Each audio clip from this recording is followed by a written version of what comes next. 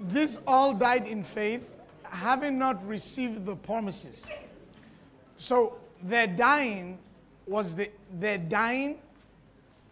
underscored the fact that it showing up is not the evidence of being in faith. Receiving it is the evidence of being in faith. Their dying before they received it showed that they still were in faith. So you receiving it is not the evidence of being in faith. You physically taking possession of that which you believed for is not the evidence that you believed. From the perspective of God, when Abraham believed God, God counted it to righteousness for him. Even before the actions showed it. When his heart embraced God as honorable to do what he said he will do, God treated him as righteous. That's what you and I need to resolve. And the pressure is, we live even in a Christian environment that says our faith is validated when it shows up.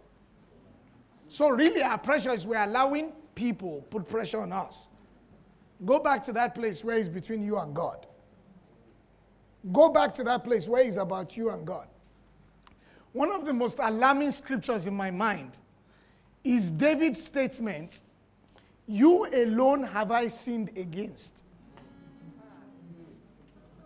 David, you killed a man.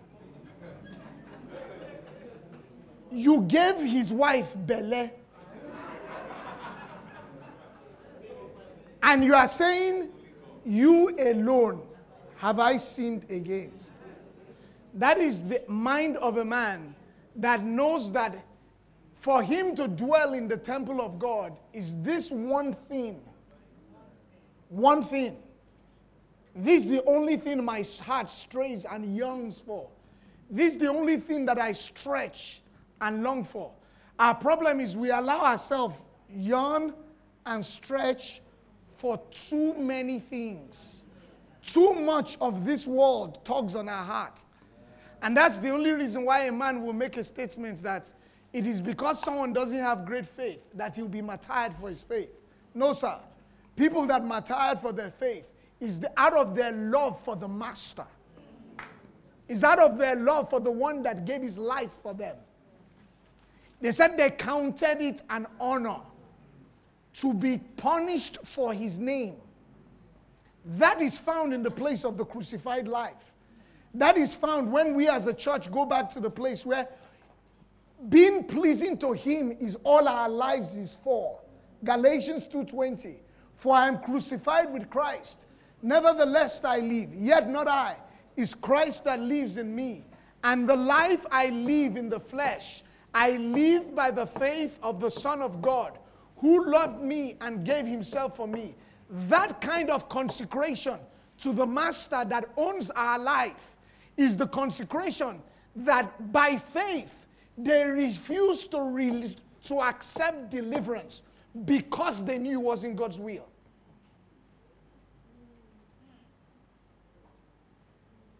That's the consecration that this money-driven, external stuffed Christianity has taken our hearts away from. He redeemed our lives, not with corruptible things such as silver and gold, but by the precious blood. It cost God everything to buy us back. And until we get to that place, the souls for whom he died will never be a priority for us. The great harvest that he talked to us about, that is already white, will never be a priority for us. It will be buildings, it will be stuff, it will be success, it will be everything else but souls. You will never set your eye on a person that Jesus did not die for. I felt God tell me this. 80 million Muslims is not acceptable to the cause of the cross in Nigeria. No. No. You notice how it got quiet in here. 18 million Muslims is not acceptable to the cause of the cross. We can keep playing church. We can keep acting like a new building, a new jet, is all that is important. But that's not what that cross is for. He died for souls. He died for souls. He died for souls. He died for souls. That cross was about the souls of humanity. He went to hell for all of humanity. And no man deserves to die without hearing that gospel preached in clarity at least once. The preaching of the gospel is a spiritual human right for every human being. And until we get off this Christianity that is preoccupied with stuff, we've missed our way. Oh, I'm sorry to be the one to tell you. We've missed our way significantly. And part of why you're in this school is to recalibrate. It's about the lost. To reach the least regions of this world. It's about the lost. That's what is on your syllabus. It's about the lost. I'm already deep now, so don't stop. Oh, I will.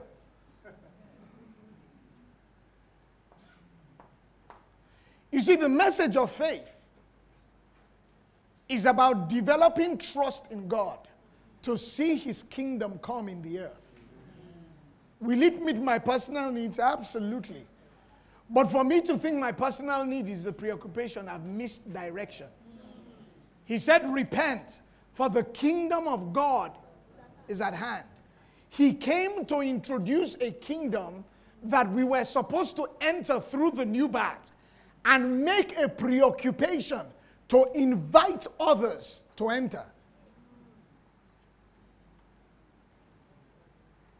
The nurturing and the cultivating of our faith is obedience to him to do everything and to reach everyone that he called us to reach. And that is why for me, this issue of love is a big thing. I felt God put in my heart some time ago.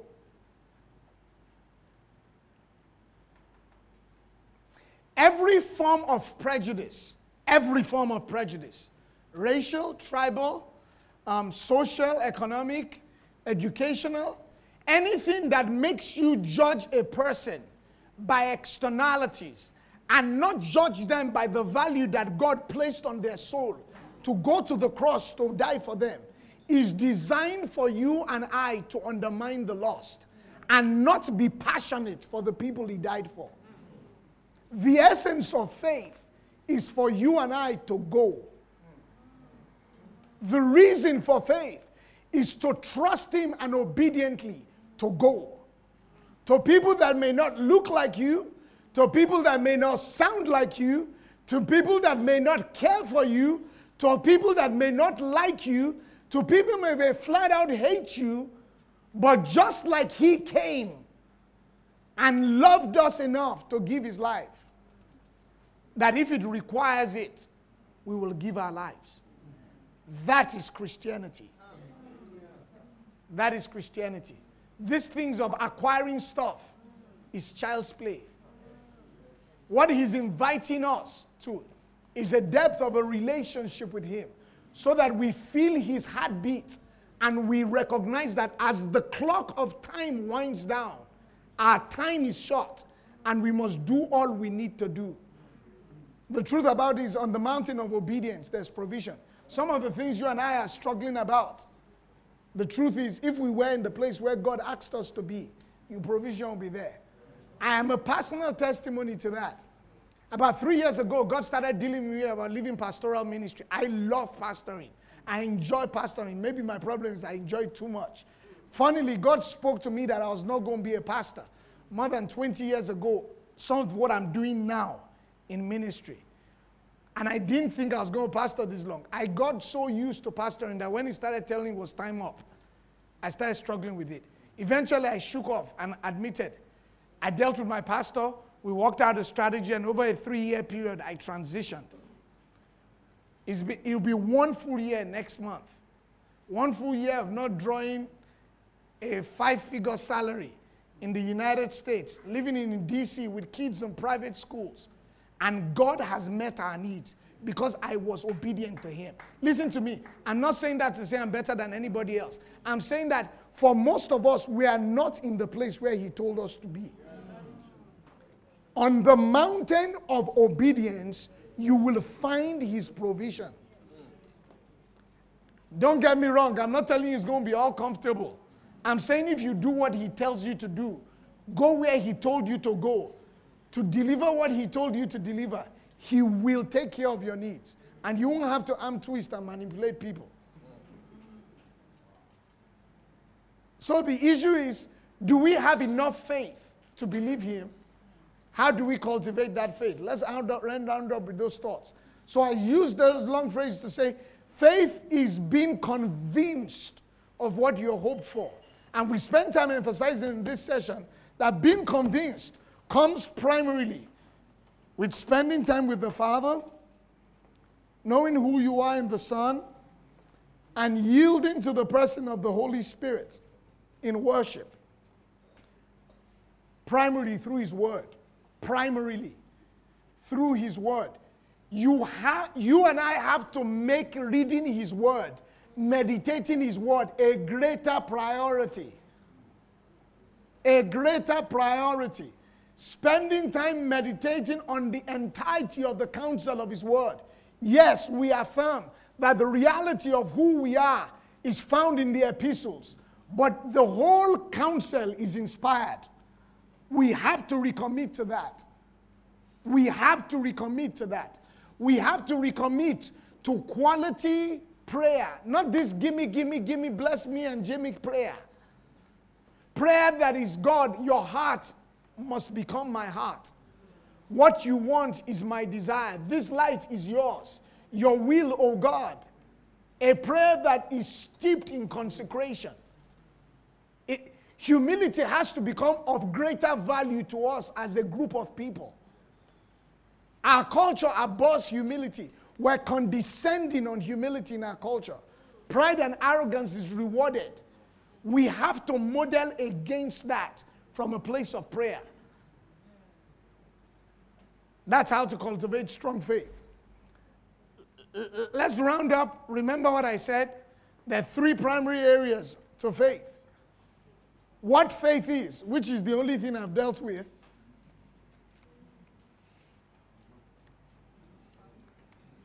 How faith comes,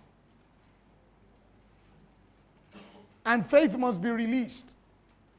Like I told you, you will not find a better human being on earth, in my opinion, than Reverend Tokumbo Adejuwa to deal with that, and he will. So this is what we're saying. Faith is being sure or being certain or being confident or being convinced or being persuaded of things hoped for. Any of those words. And what I try to emphasize is that conviction, that certainty, that confidence, that persuasion is not mental. It's something that comes from spending time in the presence of God and in his word. A few more thoughts. Faith in God is faith in his word. What we see in John 1, verse 1 to 3, and John 1:14 is this emphasis that the word is God. To put faith in God is to put faith in his word.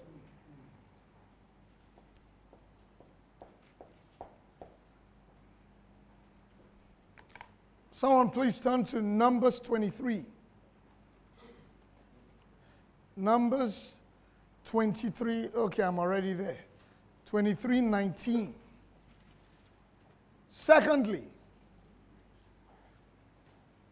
God's word has integrity. This whole ministry, Rhema Bible Training Center, is built around the integrity of God's word, the wholeness that is found in God's word. Numbers 23:19. God is not a man that he should lie, neither is he the son of man that he should repent. Has he said it, and shall he not do it? Or had he spoken it, and shall he not make it good? God's word has integrity, and we allow the word of God that has integrity build surety, build certainty, build confidence, build persuasion of the things we hope for. God's word has integrity. Numbers 23:19. John 6:63 also underscores that fact. His word is spirit and life. So we're talking about the fact that faith in God is faith in his word. That God's word has integrity. We're saying faith then is the warranty, is the title deed, is the receipt, is what you're holding on, that what you hope for, you will get it. Nothing else is the title deed. If someone asks you, how do you know you believe? You can say, according to God's word, I said and declared this in prayer. That's all. That's the evidence. Is the title deed that you're holding on to. My wife and I agreed concerning that based on Matthew 18:18. That's our evidence. Certainty. God's word is the warranty, the evidence. This is also important. Faith is giving substance to things hoped for. It's your faith, God bless you, that feeds your hope. You keep expecting. You keep expecting. I know it's going to happen. Something's going to happen. Why it's going to happen? Because we're standing on God's word. Because we declared. That's the difference. Faith is a now proposition. Faith is not saying it shall come. Faith says, I got it. It may shall come, but I got it. I'm not saying it won't come. It will come. But the reason it will come is because I already received it by faith. My receiving it by faith is the reason I'm giving thanks for it before it shows up. Faith feeds your hope. It gives substance to hope. It supplies strength to your hope. It keeps your hope alive. The reason you're expecting is because of your faith. Next one, faith grasps the realities. Faith grasps. It holds the reality of the realm that is unseen. It grasps of the realm that is unseen. Because faith is of the heart. It holds it. It holds it. It holds it. That's why you go back to that scripture over and over. Over and over. In this, when God spoke to our hearts about moving, same phrase, pastored 5-6 years in the city of London. God spoke to our hearts that it was time to move and gave us specific instructions. Then he gave me that scripture in Titus 2:11-13. That was the scripture to guide our transition. Find a scripture that covers your case. Then go back to that scripture. Sometimes when it seems he gives you a scripture that seems unconnected, you keep meditating on it. Light will come. Light will come. Remember what I said? The pioneering spirit is the spirit of faith. That nobody has done it like you're doing it business-wise. That nobody has done it like you're doing it ministry-wise. Provided God's word has spoken to you and his spirit has witnessed in you, do it. 3 years ago, when God dealt with me and I went to my pastor, I said, I believe God is telling me to start 2 organizations, a non-profit organization and a travel ministry. It was crazy to even start one at that point in time. 2016, November, I'm leading 2 organizations. And he's provided for both. for someone that has never started organizations in his life. And it's not because I have connections. It's just simple an act of faith. What we do in Haiti. Someone asked me recently, said, how's Haiti? He said, it must have gone up to 50 times. I said, not yet, only 27 times. But we keep going in obedience. In obedience. In obedience to him. We did it in wisdom. We submitted to authority, but there's no compromise to obeying him. None. Faith grasps the realities of the unseen realm.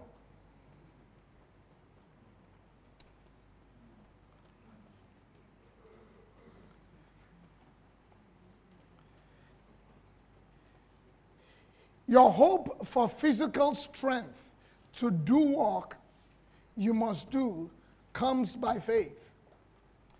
You know, when it comes to this, and let's just hit this issue here because we touched it a little bit with Mom's question.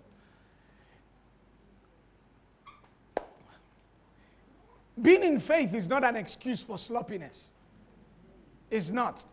The way some of us treat our bodies is just irresponsible. Coming from someone that is sometimes irresponsible. The way some of us treat our bodies is irresponsible. Coming from someone that is sometimes irresponsible. We need to eat better. There's some late eating that is not evidence of wisdom. And I have that unique challenge because I don't like eating before I preach. So when I eat late, and it just worries me, then the weight comes. Then you want to believe God. And you don't go to gym. How does that have to do with faith? Everything. You are going to want to believe God for long life. You are going to want to quote that scripture with long life. You just satisfy me. Then the eating habits are off. Your faith grows by knowledge. There's some things just natural knowledge. You have to, many times in the place of faith, we avoid this thing of accountability. Find people that are believing with you and let them change the habits that serve faith. Notice, faith takes steps. Talks about Romans 4, walking in the steps of our father Abraham. Steps of faith. Many times we want to take leaps. Take small steps first. Make up your mind you won't eat after 7. Make up your mind that if you eat after 7, it will be vegetables or fruits. That sounds like, what does that have anything to do with everything? You are going to want to believe God for healing. Some of the issues of healing that some of us will deal with in 10 years is eating habits now. Is spending habits that affect believing God for money habits. There are appetites that were developed in our spending that is just covetous. Oh, what does this have to do with faith? Everything. How much you spend on yourself affects what you send to the mission field.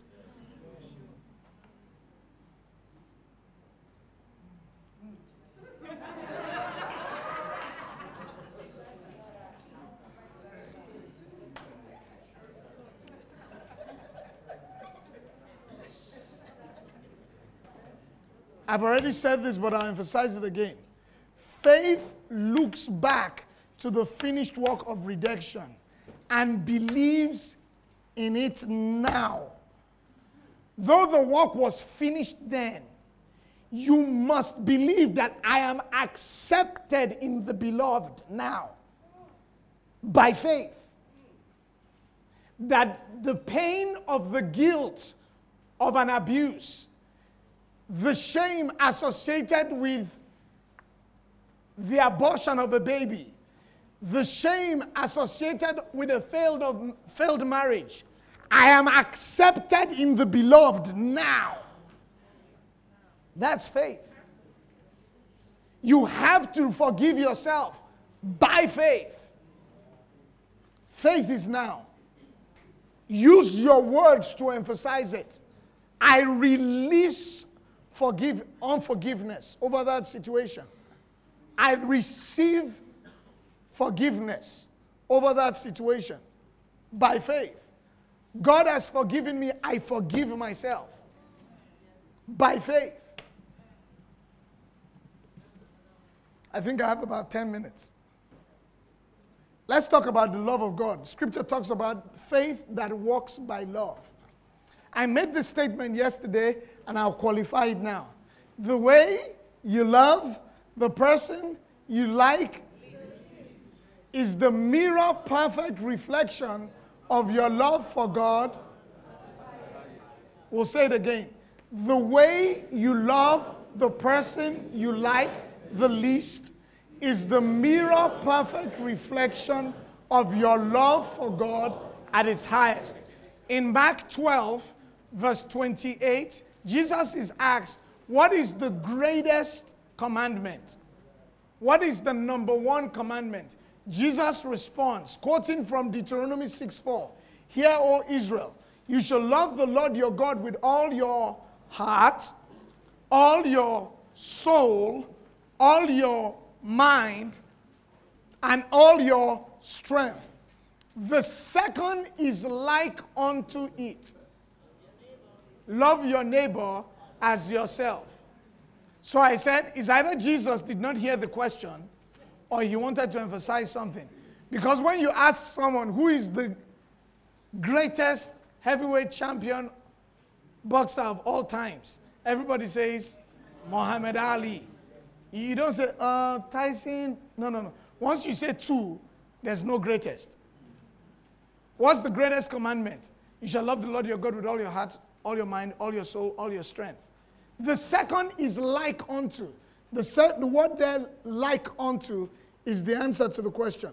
It's the Latin word Homoise.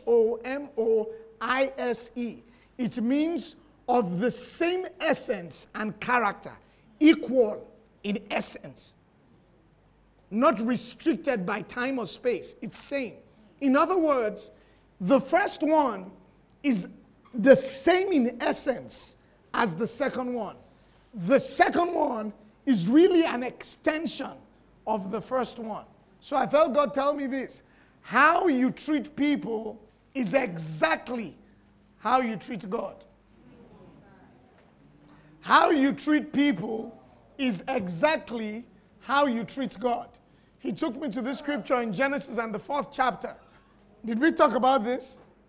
Cain and Abel? Oh. Cain brought a sacrifice unto the Lord. Abel brought a sacrifice unto the Lord. The Lord accepted him and his sacrifice. And he had witness by his sacrifice. Hebrews tells us in 11.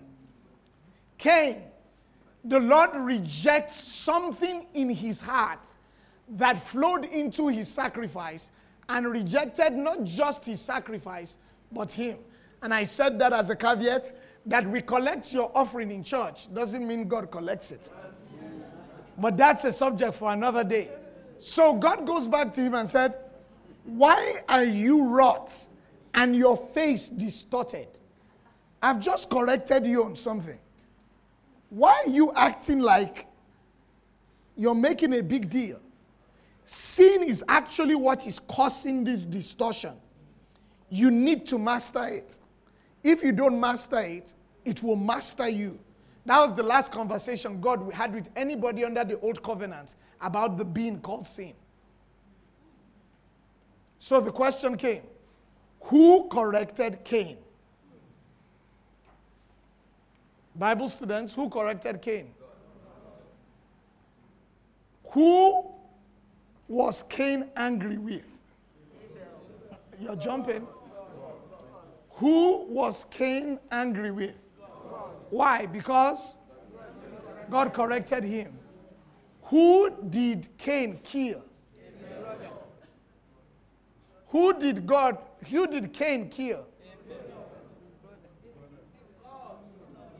Who did Cain kill? His brother Abel. Who was he angry with? How you treat people is really how you want to treat. How you treat people is really how you treat. I use this illustration quite frequently. When I started pastoring in the United States, 2006, within like 2-3 months, I must have had this statement a ton of times. I'm mad with God. You be in a counseling session here, I'm mad with God. And my Nigerian liver quivered for them. My liver would just shake a little inside. You are mad with God.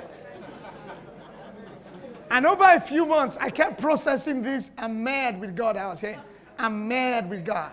I'm mad with God. Then I felt God tell me once and say, you know, you are mad with me many times. You're just too religious or too superstitious to say it. That's not only true of me. That's true of you all.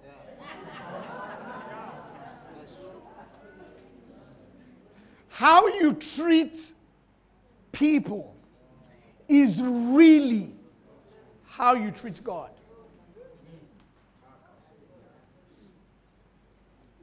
We've evolved a theology that makes us comfortable with going, I love you, Lord. I love you, Lord. I love you, Lord. I love you, Lord. Then you can come out of that and go, you dey craze, you not see.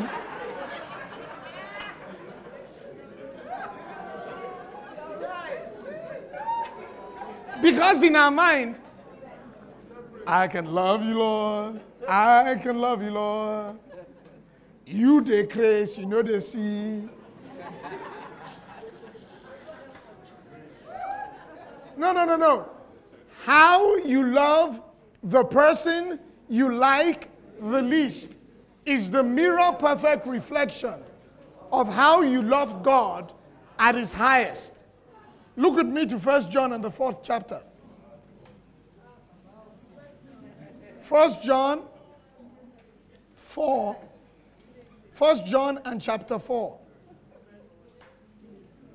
Let's zip down to verse 19.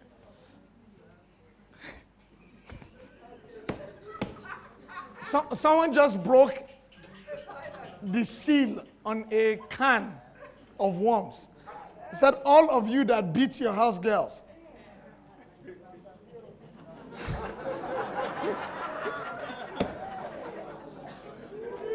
Verse 20. If a man say, I love God, and hate his brother, he's a liar. For he that loveth not his brother, whom he had seen, how can he love God whom he had not seen? Verse 21.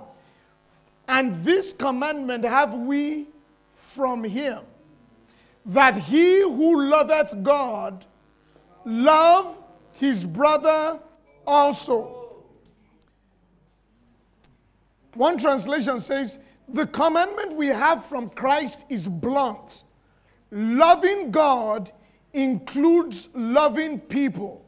You've got to love both. New Living Translation says,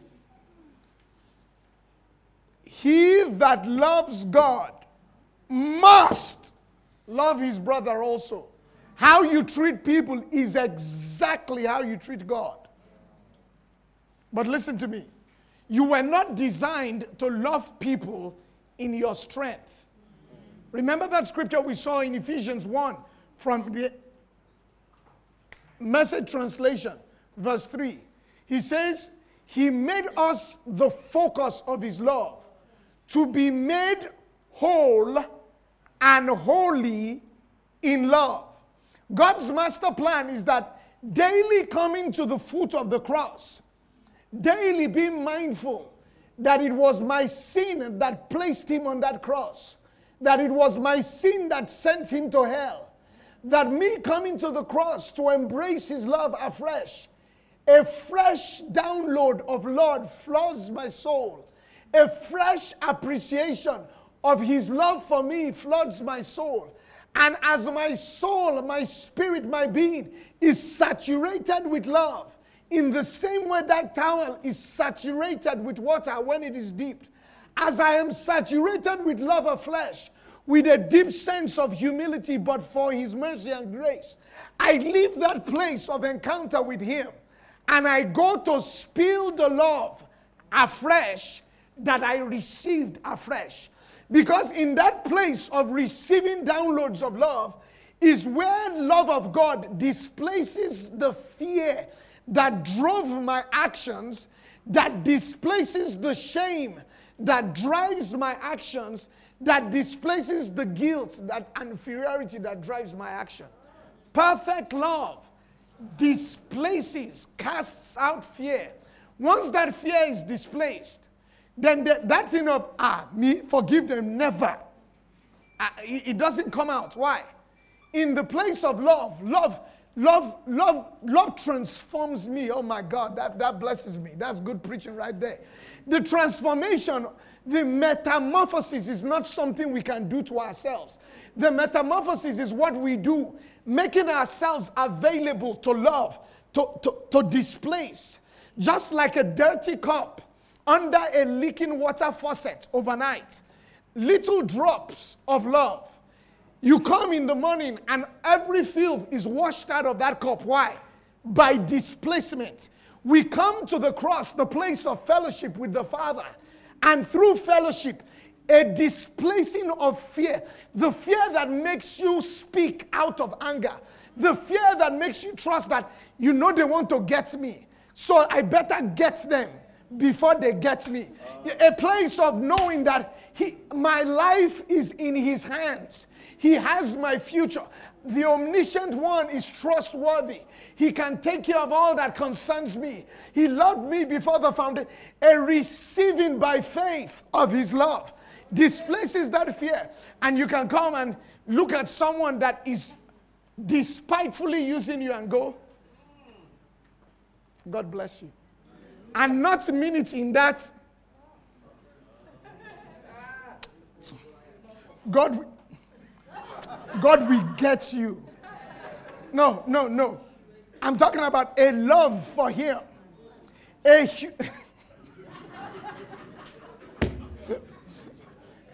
You know, as Nigerians, we have these phrases that only us can come up with. God will catch you.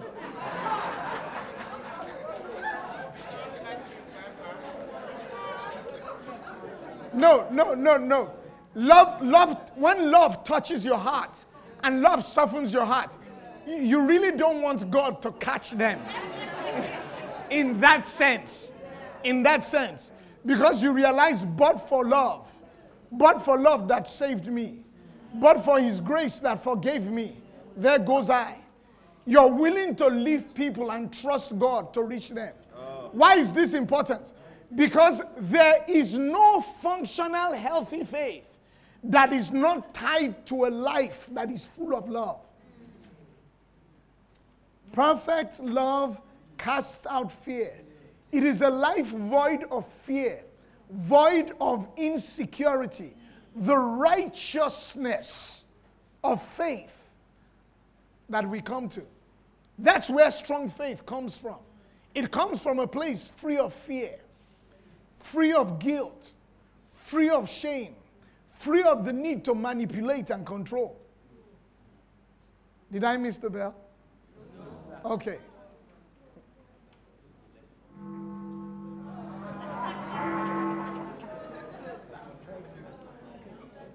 Why am I emphasizing this? There is no faith walk without a strong love walk. I heard it said consistently, being around Rema campus, that as much as Brother Hagin emphasized faith, the thing that stood out most in his life was love walk. Listen to me, I said this earlier, I'll say it again. This thing of using social media to get at people, we need to stop it. Social media is not the place to go and discuss the affairs of your church that you are not happy with. I will say it again.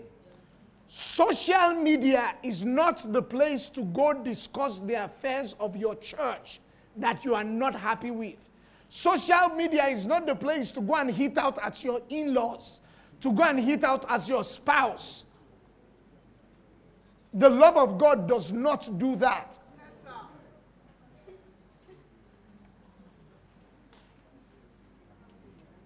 You know you've hit a nerve when you people just go quiet. We need to be careful about. There are just sometimes that you don't touch that social media. Your carnality wants to use it to respond. Deal with your stuff. Go back to God and let Him heal your heart. Let His love cleanse your pain. Go back to that cross and see what it cost Him to forgive you. And afresh, find value. Esteem that sacrifice. Like Paul says, I made up my mind not to know anything except Jesus and Him crucified. Let the crucified Christ reveal to you afresh how much He loves you. Let love perfected displace fear, displace pain, displace anger. Remember what we saw from James chapter 4. The reason you're not receiving is because of strong desires. At some point, you will have to esteem the experience and the reality of Him being made sin with your sin above the pain, above the rejection that you're dealing with. You will have to esteem God's word higher. You will have to esteem the cross higher. That is faith. It takes faith to do that. Faith is not all about money. Faith is getting past that experience. Faith is getting past that rejection. Faith is getting past that failure. You will have to open His word and read 2 Corinthians, the first chapter. He's the God of all comfort and mercies that comfort us in all tribulations, that we may comfort others with the comfort wherewith we're comforted of God. And open it and say, God, I need comfort from you. Haven't received a kingdom that cannot be shaken. Let us receive grace. Open up yourself to His comfort. Don't go to and start typing and take comfort from you getting it off your chest. Go to God and let His word, by faith, receive strength.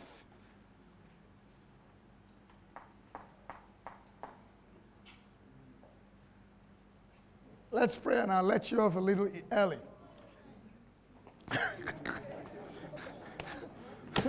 Maybe I'm wiped. One final question. I'll be unjust to allow you to ask the question. There's a lady there has raised her hand consistently. Let's take her question and end. She's been raising her hand. Let someone get a mic to her.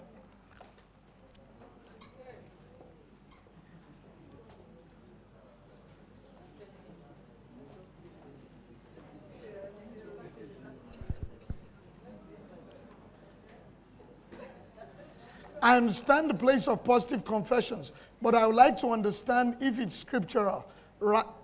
It is scriptural right to answer, I'm going up while in an elevator where the individual is actually going down.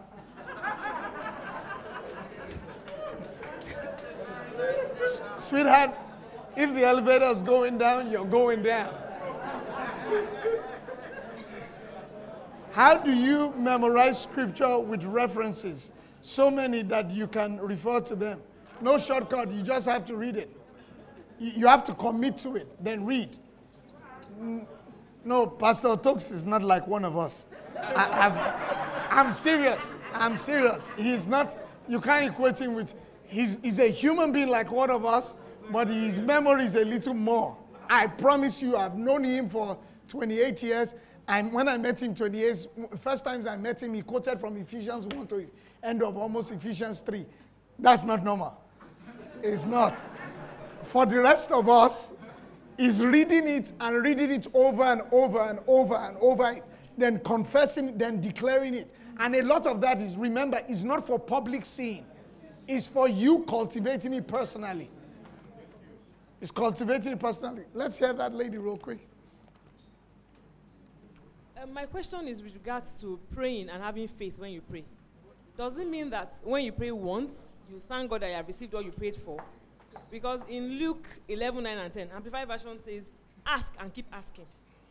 Is it faithless when you keep asking, or it's not clear? And then the unjust judge, when Jesus said, because the woman kept asking and asking, he was forced to do what he wanted. Okay. In that question, in Luke 11, he was talking about the importunity in prayer. God is not an unjust God, so it's different from that guy. What he was trying to emphasize is the importunity, the brashness to ask, the audacity to ask. Unrighteousness makes you feel like, I'm not sure. Which is how I always say, if you enter into your house and your children, or if your car enters the house and your children bail out, that's not righteousness. You are breeding unrighteousness in your kids. Righteousness should make us go towards. So that scripture in this context is talking about importunity in prayer. The confidence to come to get and ask. But having said that, this is the issue about prayer. Brother Hagin says this, and I've believed it with all my heart. The danger many times in prayer is we don't understand that there are different kinds of prayers, and different rules govern different kinds of prayers. So just like basketball, the rules of basketball is different from the rules of golf. It's different from the rules of ice hockey. It's different from the rules of football. Different from the rules of cricket. Different from the rules of American football. In the same way, and I believe that we have a class on prayer where you'll study the individual prayers, understand the definition of each prayer, the principles and circumstances that govern each prayer, then most importantly, be yielded to the Holy Spirit to pray the right prayer in each situation. So when we talk about, notice what I didn't talk about. I didn't talk about Mark 11:24. Mark 11:24 is the prayer of petition, also known as the prayer of faith, that based on the principle of faith, I now take what is provided for me personally and act in accordance that when I prayed, I received, and I go on acting until it shows up. That is the prayer of faith.